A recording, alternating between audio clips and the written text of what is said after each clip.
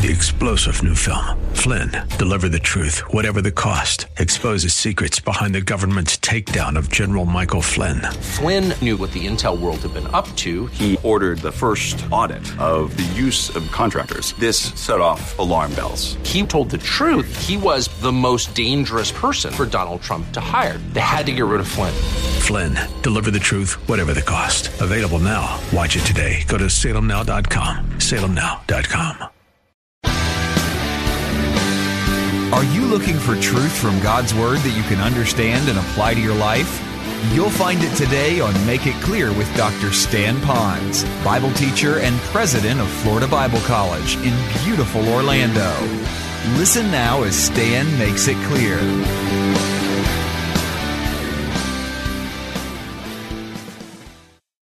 Today's message is going to be a two-parter on finishing well. In order for us to finish well, we need to know where are we going, where do we want to end up, and then how to get there. But sometimes in order to do that, we have to know where are we right now. And so the first thing you want to do as you begin to own this message would be to ask yourself, do I really want to go through life just kind of que sera, sera? Or do I really want to end life in a way that the Lord would smile on me and say, you have finished well? Well, I'd like to finish well. So what I'd like to say at this stage in my life is, in order for me to finish well, I need to know where I'm going in life and then how to get there. And I know that the best GPS for living my life is going to be found here with the Word of God. And the best technology I'm going to have is not technology. It's going to be the Holy Spirit Himself inside of me being able to help me so that I can finish well at the other end. You know, when we travel and I meet with Carol's mom and dad and we spend some time up there, her mom absolutely loves to put together puzzles. You know, those puzzles? Now, I'm good with a 50-piece puzzle. Her mom likes to put together these 1,000-piece puzzles. It's just one bouquet of flowers. You know, it boggles my mind. But I know what she does. She flips open the box so you can see what it looks like. Then she scatters out all the pieces so they're all the printed side up. And she looks for the corners, finds her four corners, then the edges, and then off she goes, always looking at that box. Well, you know, I got thinking, if I didn't have the box and I didn't have the guidance, I wouldn't know. I'm just trying to put pieces together. And with my dominant personality, after about 2 minutes and a piece wouldn't fit, I'd make that thing fit, you know. Well, it fits. See, Carol, it fits. But it would never end up, and I would never finish that puzzle well. So if I'm looking at my life and I want to finish well, then I have to look at who in the world ever finished their life well. Well, you already know the best person that lived their life that was so impactful for the world and finished well is none other than the Lord Jesus Christ. In fact, Christ not only finished His life well and is the best example, no one will ever be able to finish their life as well as Christ finished His. But He still helps us through Scripture to know how to do that.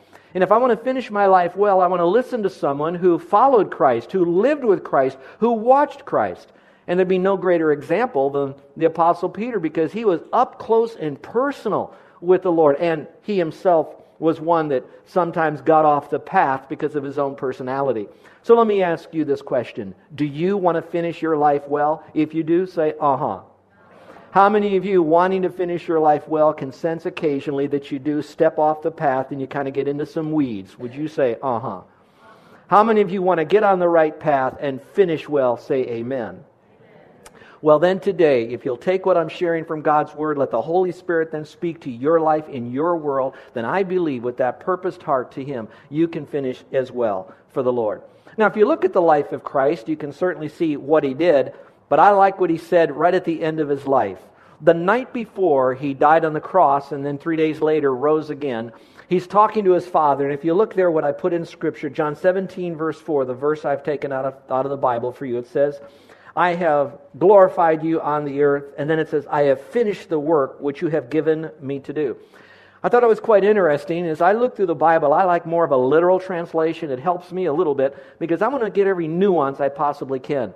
You're going to notice He says, I've glorified you, Lord, my Father in heaven, and I finished what you had me to do. He puts it both together. So in a sense, if we are doing and finishing what God wants us to do, then we will be glorifying the Lord. So you could look at it another way. If I choose to glorify the Lord with all that He wants me to do, and I follow the book, I do it according to His way, in His power, for His glory, then guess what? I will finish my life well. So let me just caution you, for some of you that said as you're finishing well that you want to finish with so much money, or you want to finish living at a certain place, or you want to finish perhaps accomplishing some great goal that you might have. I would just caution you with that what you really want to finish your life well with saying is, Lord, I followed your book. I did what you wanted me to do in faith, in love, believing through your power, and I did it to glorify you, and you will then finish your life well. Well, in the passage we're going to look at this week and in a couple of weeks, there's a lot of verses in this passage because we're finishing our exposition of 1 Peter chapter 5 in the book. And so what I'd like to do today, there's going to be 4 areas we're going to look at. But today, we're only going to look at 2. You might say just 2 out of 4? That's going to be a quick message. You could only hope, all right? On the other hand, I would rather have you have 2 of these truths and then let God take those 2 truths and bring them through your life so you so much own them that you are already in the right direction to finish well for the Lord. What a blessing that is. You know, he said, Lord, I've glorified you. I finished what you wanted me to do. And then actually when Christ is in that moment of physically dying, he then says, it is finished. And then he gave up his spirit unto the Lord. I have to tell you, I don't know how long your life is. Your life may be very long. My grandfather lived to be 100 years old before he died. Oddly enough, my grandfather smoked Camel cigarettes every day of his life, unfiltered. Now some of you are saying, see, it's okay to smoke. That man lived to be 100. I often say this, he probably could have lived to 150 if he didn't smoke. But I do want you to understand this. We don't know when we're going to breathe our last. But when God says it is finished for us, I would pray that it would be well done, that we finished well. Well done, thou good and faithful servant. And so today, I now say all the love that I can for all of us. If I could just wrap my arms around you, I pray that you're willing to make some changes. Those of you who are much older, you might say, I'm close to the finish line. It probably doesn't make much difference. I'm going to tell you, it'll make every difference in the world if between now and the time you do go to heaven, that you've done everything you could, even if it's in the last year, month, week, or day of your life. You young people that are listening to me right now, oh, how blessed you are, because now you can set that goal to say, I want to finish well. And therefore, Lord, I want to do it your way, with the right attitude, faithfully. And I'll tell you, you will finish well. I only wish that I could live long enough to watch what God will do with your life.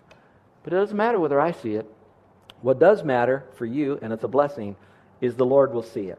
Well, let's look at just 2 of them from our passage today. So the first one we're going to look at, first principle here of the ways to live your life so you can finish well, is simply to start serving. Now, obviously, there's going to be many things we can do in Scripture, many places to begin, but in this passage, if we want to stay true to the exposition, it would be start serving. Now, if you will, you could follow along in your Bible, the screen, or maybe the worship program outline in front of you. You're welcome to do that. But let's go through this passage because it's so rich on starting to serve. We've got to start doing something. We just can't sit there. We've got to start moving. All right, look, if you will, at verse 1, and here's what it says. It says, the elders who are among you I exhort, I who am a fellow elder and a witness of the sufferings of Christ and also a partaker of the glory that will be revealed. So let's just pause for a moment. When you see in your Bible the word elders there, it's not necessarily speaking to all the older people, those would be men and women. It is actually speaking to a group of people that have been identified because of their walk with God, their calling, their passion, their desire, their qualifications, and their responsibility to take on the role of shepherding a faith family in some location. In this case, it'd be anywhere where there's a group of people and these people meet that qualification. So the elders who are among you, I exhort. I like that because he's saying some very important thoughts there. Twice in this passage, 1 through 5, he uses the word among you. You're going to see in a moment that it's not talking about elders who march over you or elders who are merely doormats to you, but who are among you. So we talk about who's he really speaking to? Elders. I will make an application from that in a moment. So let's go a little bit further in the passage, because after he talks about who he's speaking to and who he's a part of, he now talks about what they're to do. Now look at it again. It says, shepherd the flock of God, which is among you. And then stop for a moment there.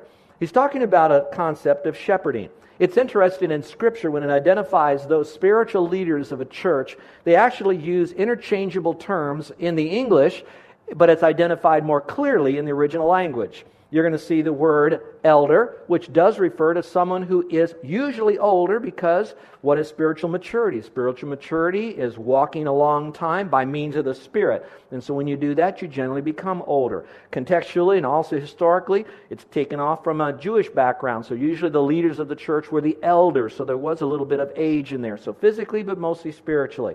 The word shepherd there is more what you do. Shepherds were the ones that would protect the flock against any enemies. Shepherds were those to make sure that the flock was being fed. It doesn't mean that the shepherd was to take each blade of grass and hold it up to the sheep and make sure they eat it, but was important to make sure that the food was good, that the sheep were eating, and if there was any obstruction, that sheep would be well fed. And those who couldn't feed themselves, the shepherd would be there to help them. So to protect them, but also to lead them so that they would be going to places that would be safe and even better food from time to time. So the shepherd's role was to do that for the flock. And again it says, who is among you?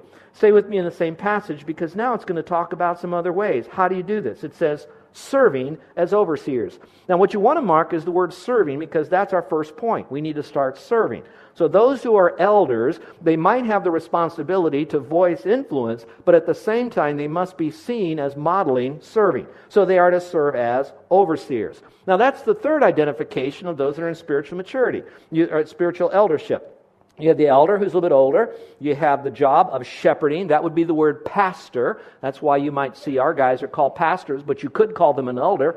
But they also function as an overseer. So in a sense, if the buck is going to stop somewhere, in a church, it needs to stop with the shepherds, the pastors, the overseers. So what are they supposed to do? So they're to oversee.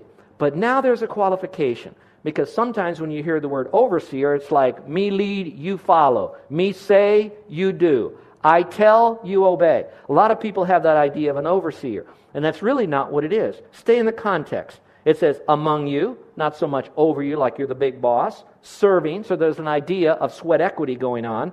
And then number 3 is the overseeing. But now we're going to see how they're supposed to do this. We saw what they're to do is to shepherd. Now, how are they to oversee the people? Now, I'm going to read it to you quickly, and then we're going to open that up with our points so you have something to take home. It says here, not by compulsion, but willingly. Not for dishonest gain, but eagerly. Not as being lords over those entrusted to you, but being examples to the flock. And then I like this last part, because it tells who's supposed to do this, what are they supposed to do, how are they supposed to do it. Now it's going to answer the question why they're supposed to do it. It says when the chief shepherd appears, you, who are the elders doing these things correctly, will receive the crown of glory that does not fade away. So it tells you why you're doing this, so you could receive a special crown for those of you that are those called shepherds. And last little note, it also tells you when you're going to get it. You may not get it in your church, those of you that will eventually be pastors and shepherds and overseers, with some sign on a special parking place or on your desk, but you will get your reward eventually when you get to heaven and when the Lord comes back for you. So there is a time that it's going to happen to you. Now, that being the case, let's go back to that whole concept of being a servant, being the person who is to serve. I look at Peter, and he's the one who's speaking to all of this. At the same time, where did he get this? He got this from the Holy Spirit that is now telling him how to do that. We see Christ in here, who himself was a shepherd. We also see him as the one who rewards shepherds, so he has a real heart for shepherds because he can identify with them. But that same shepherd of shepherds, Christ, watch this, known as the great shepherd, the chief shepherd, I love that, the good shepherd, he's all of that. That same great, good chief shepherd said to his disciples, Peter being in the midst, when they were arguing over who's going to be the big cheese later on, the Lord simply says this, whoever is great among you, let him be your servant. So again, to the shepherds who have the oversee responsibility of influence and where the buck stops, he still says, if you really want to be great, you need to be a servant of all. Now let me just take a moment and step a little bit away from this. Now, that's the context of Scripture for those that are in more of a formal position in the church. But on the other hand, there's those informal shepherds that are in our midst here today. For example, If you are an employer or you're a manager and you have people that report to you because they've been given to you by the corporate structure, then those people that are reporting to you, in some measure, you have that wonderful privilege and perhaps responsibility to provide some shepherding for them. Instead of just thinking, these are my slaves to help me reach my goal, these are people that God has put in your midst so that you can have some influence in their life. Yes, maybe in the secular world, you're going to be limited of how much spiritual involvement that you can have. But I'll tell you this, one of the greatest things you can model in front of those people is honesty, decency, integrity, compassion, love, sensitivity, and of course in the context, one who will serve them. The best bosses make the best servant bosses. And then for those of you that have families, whether you're the head of household as the husband or the head of household as the mom, or whether you have an extended ohana, larger ohana, you can shepherd them. So you begin to ask, are they feeding on good, solid truth, spiritually and skill sets truths? Are they really being protected from the things that will mar their mind or them emotionally or socially or even physically? And what you can do to shepherd them. Oh, how precious that could be. And of course, this illustration can go as far as coaches and team captains and wherever it might take you. But you ask yourself, am I that kind of a shepherd that will do that? Well, I hope so. So you want to finish well your calling in life as a shepherd of other people.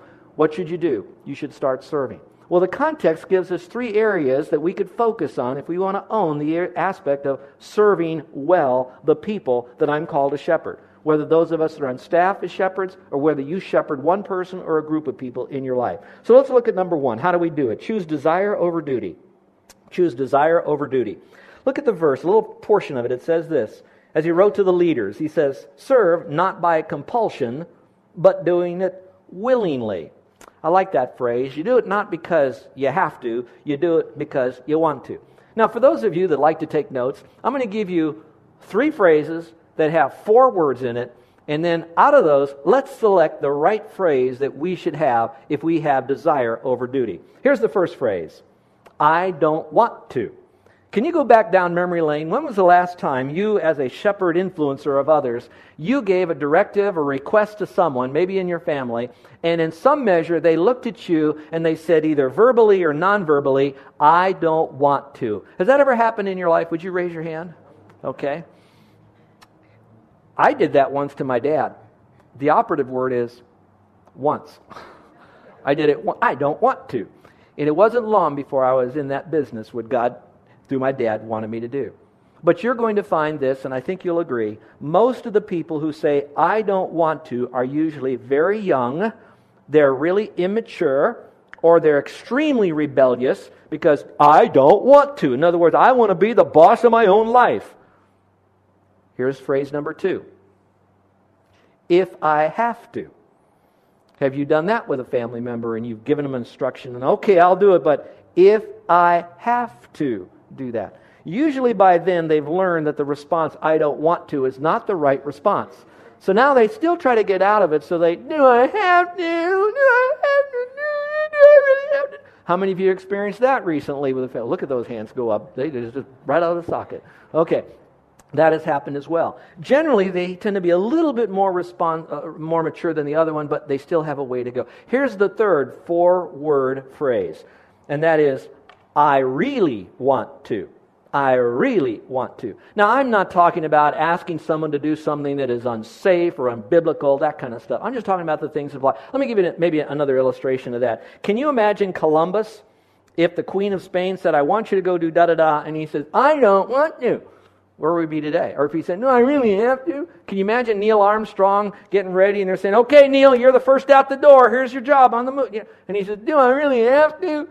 We probably hardly remember the name Neil Armstrong today. If I really have to, do I really? How would you like that? How would you like David? David is out there and all this is going on and, hey, why don't you fight Goliath? I don't want to. We would not be following David and all the great truths. If he said, if I have to do it, you know. And he said, what? He said, I really want to. I don't even need your armor, Saul. I'm ready to go. And if you read the context of Scripture, he really wanted to fight Goliath in the name of the Lord so much that what did it say he did when he faced Goliath? Besides the stones and the sling, what did he do? He ran to that guy. That's really saying, I got the want to up here, and I have the want to here in my body, and I'm ready to go. Now, that's the kind of influencer. If we want to end our life, we want to start serving, not because we have to, but because we really, really want to do it. Maybe this might help you. I find that when I know I should do something, and I don't want to do it, and I have this mental wrestling match that it's something the Spirit is either prompting me to do, or it's something, a clear-cut passage of Scripture, and I'm having one of those bad, weird days, and I don't want to do this, I am flooded with enough guilt that really it begins to paralyze me. I feel sour emotionally. I'm sour mentally. And believe me, when you're sour mentally, emotionally, and spiritually, you are sour around the other people because you know you should be doing that, but you don't want to do that. It really kind of messes up you. And then the second part is when you say, do I really have to do that? Do I really have to do that? You know what happens at that time? You're not dealing so much with the guilt. You're dealing now with the real wrestling match. And should I do it? I don't want to do this. How can I get out of this? So now you're trying to finagle it. You're trying to posture it. You're trying to spin this thing so you can in some measure find something that you think that you can use to get out of doing what you want to do or what you should do. And so that slows you down. And frankly, it makes people very tired when they're like that. A lot of people are so exhausted, and they're the ones you're going to hear say something like this. It is just so hard to serve the Lord. And they can't handle that. So you know what they do? They begin to blame everybody else. They point fingers at other people, and they think that makes themselves feel better, and it really doesn't. However, when you finally say, I really want to, I can't, but He can, therefore I will, I'm going to tell you there is an emotional freedom that you have. There's a spiritual desire. There's a passion that takes over, and things begin to happen in your life. So again, start serving. Choose desire over duty. And some of you might be listening today and you're saying, I want that desire, but I don't have it. How do I get that desire? How do I push my want to button? Maybe here's a first place you can begin. You want to write this down? Here it is. Here's what you do. I really want to, but I'm not there yet, but I really want to. How do I get there, Pastor? I want you to write this down. Ask God to make you willing. Whoa. Humble yourself and say, Lord, I'm not willing, but you make me willing. And He will, lovingly, but He'll help you do it. Here's the second thing you can do when you're going to start serving, and that is choose giving over getting. Notice the last part of verse 2, it says, not for dishonest gain, but eagerly serve in the context. So you don't do it for the dishonest gain, but eagerly do this thing because you really want to serve the Lord. Let me ask you this question. Are you naturally more interested in giving or getting? Most people are interested in getting. That's a normal thing out of our old nature. Sometimes we think that if I have money that I can influence people more. The more money I have, the more influence I can have. When I was a young boy, and kids, this dates me, I know, with you, but I lived at a time in South Florida growing up as a young boy in elementary school that none of the radio stations would play rock music on Sunday until noon. And then it was like, you can do anything you want after noon. I guess it was to protect those that like to have the quiet time in the morning. But I remember the last show, because I'd be listening to the last show on the radio so that it would then flip into my rock music. And the last show was a show about money. And the person on it kept saying this mantra. He said, money isn't important, but people who have it are. And all I could think, that's right. Until I went to Scripture and I found out the danger. Listen. It is so dangerous to have that attitude that the Bible says it describes it like a knife that goes inside of you and then twists you if you think that merely having money makes you have more influence. Now let's look at a positive verse. Look at Psalm 112, verse 9. Here's what it says. It says, they give generously to those in need. So you could underline the word generously. Their good deeds will never be forgotten. So let me pause. Maybe some of you do not have the resources to give to those that have need. But I think we all have the resources. It says their good deeds will never be forgotten. Deeds can be done that are money-driven, money-oriented, money-needed. But at the same time, there are deeds that you can do that do not involve money. And the last part of it, I really love it. It says, those who give generously to those in need, those who do good It says they will have influence and honor. So it's not how much money you have that gives you that honor and influence. It's what you do with what God has given to you to be able to serve other people with it. So if you want to finish well, what do?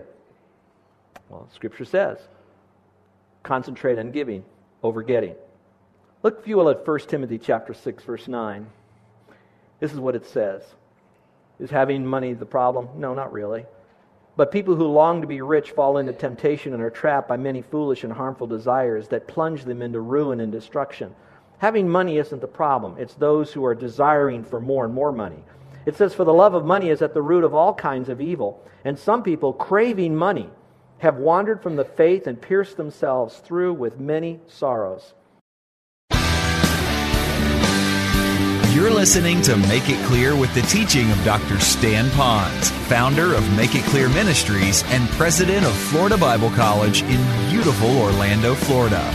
Make It Clear is dedicated to taking the Word of God with clarity into every person's world.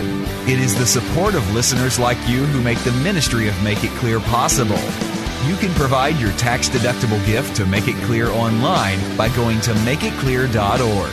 Or you can mail your gift to Make It Clear, P.O. Box 607901, Orlando, Florida, 32860.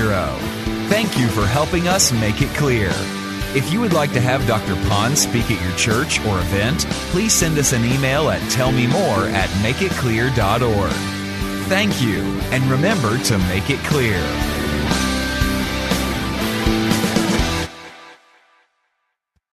Three-star General Michael J. Flynn, head of the Pentagon Intelligence Agency, knew all the government's dirty secrets. He was one of the most respected generals in the military. Flynn knew what the intel world had been up to. He understood its funding. He ordered the first audit of the use of contractors. This set off alarm bells.